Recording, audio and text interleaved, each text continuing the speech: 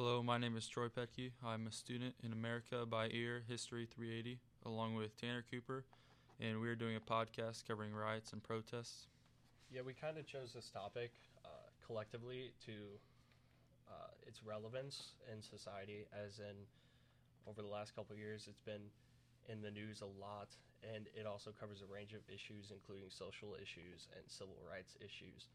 And to us, really, it's riots are a disturbance of peace that you can either choose, the peaceful way of protesting or a violent way of protesting. Either way is to highlight desires of that person or group who is doing the protesting. There are two types of protests, peaceful and unpeaceful, and people have the option to protest peacefully or violently. So one peaceful protest in particular that comes to my mind is Rosa Parks and how she refused to surrender her bus seat to a white passenger. And an unpeaceful protest or a riot, it usually takes an incident to get a riot started, such as an accident or a police officer attacking or killing. But once it has begun, the raging mob has a life of its own. Yeah, and also violent protesting can also be considered nonviolent resistance, which highlights desires of individual, group, or person that feels that change is necessary. For example, Mohandas Gandhi, who was wanting independence from the British. Also, another instance is sort of the Bed Ends by John Lennon and Yoko Ono on March 20th of 1969, or the March on Washington in 1963. And as you said, violent protesting, the LA riots of 1992, which were the largest since the Detroit riots of 1967. They spanned a total of 6 days. Our first song selection is We're Not Gonna Take It by Twisted Sister. It was released on April 27th, 1984 in their album Stay Hungry. This song it's kind of an anthem for protesting because it symbolizes the kind of rebellious theme. It has an upbeat fight song sound, and we thought it was a good pick for our first song because it represents the beginning of an uprising and how people aren't just going to sit back anymore but are going to get up and stand up for what they think is right.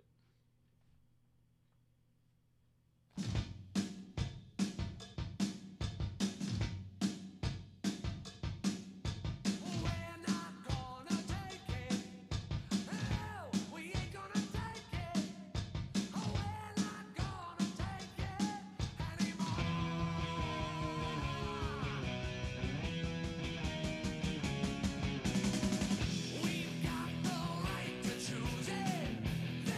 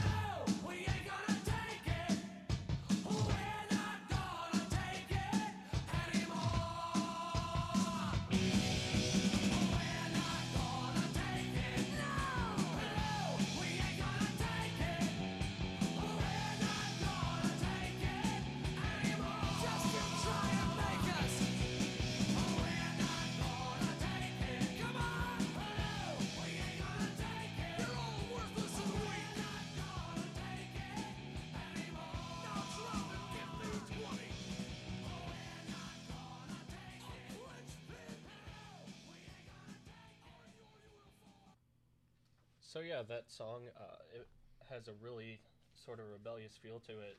It's a lot of it sounds kind of angry, and I think when I listen to the song more and more, I think it's a lot of people take it one way, and to me, and whenever we talked about it, kind of thought that it could represent business owners and their discontent with the entire situation of riots, and that's because a lot of people choose take the opportunity to steal and attempt to rise in their socioeconomic status, as taking TVs or anything like that. When you watch the news, you see people rioting and looting at the same time, and it's not really doing good for the economy, and business owners aren't too happy with that because sometimes their businesses get burned to the ground and they lose a lot of money, and it's just not a good situation. So I believe the song represents that and their discontent, and you can kind of hear it in his voice of, we're not going to stand up for this, or we're not going to stand for this, we're going to stand up for what we believe in, and this isn't it. Yeah, if people are stealing and looting from businesses, then the businesses aren't making money, so the economy doesn't have the cash flow it needs to stimulate it, and a rise in stolen goods would ultimately result in a rise in economic distress. Yeah, and a line in particular, whenever he says, "This is our life, our song," this line in particular, it comes across to me as, this is our way of life. This is our kind of our anthem. This is what we believe in, and we're not going to take that from you guys. And that line kind of stood out to me, and it really, whenever I listened to this song, that's what really brought that to my attention and made me feel the way that I feel about this song. Yeah, some lyrics that stuck out to me were where it said, "We're right, we're free, we'll fight, you'll see." Uh, what that means to me is it's kind of like where they believe they're right and what we believe in, whether it's the fight against police brutality, unequal treatment, or whatever else. They're going to fight the power because that's what they believe is right. Right, and you talk about unequal treatment. One thing we discussed particular in class was the Attica prison riots that went from September 9th to the 13th of 1971, where they were protesting to earn political rights and for better living conditions. And it was a huge uprising, and that could also play into this and could also be something that you can interpret from the song. And it was also described as more so the bloodiest America massacre since the Civil War. And with that, we kind of get into this whole, we're a broken society. We're not really together. We're really apart. And for our next song is a Paramore song called "We Are Broken."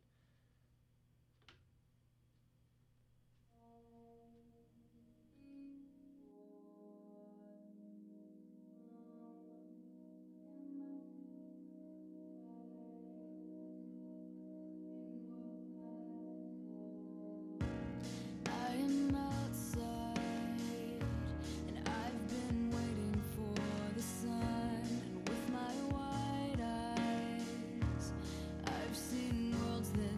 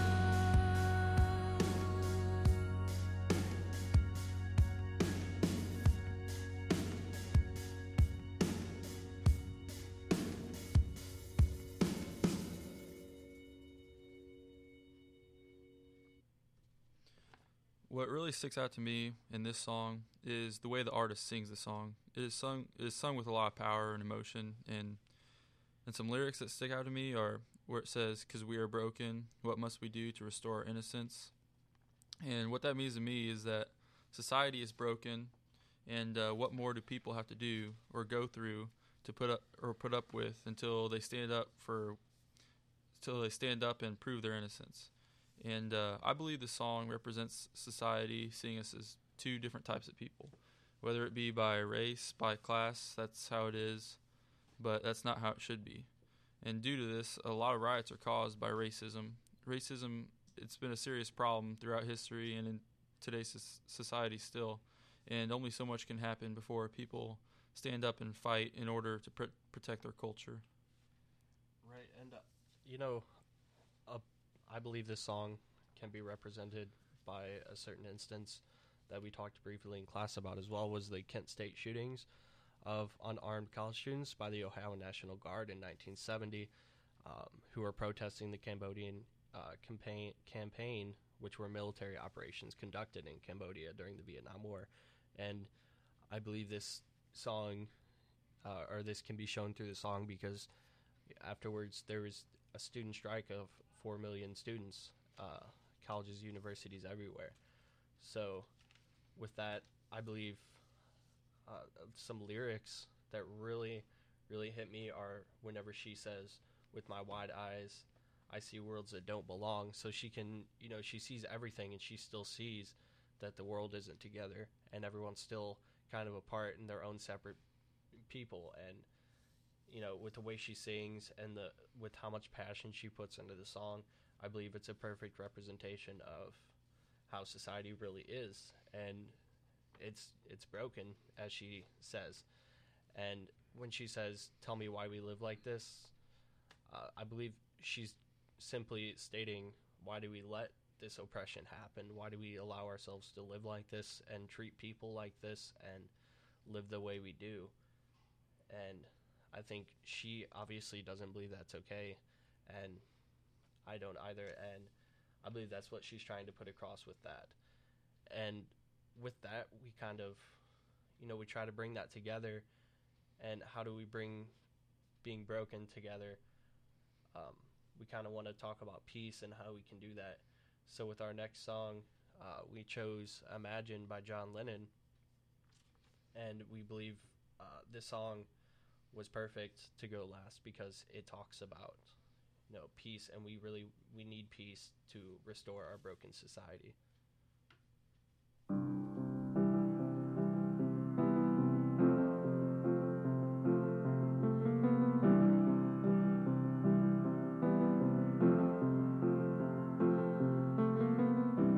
Imagine there's no heaven. It's easy if you try. No hell below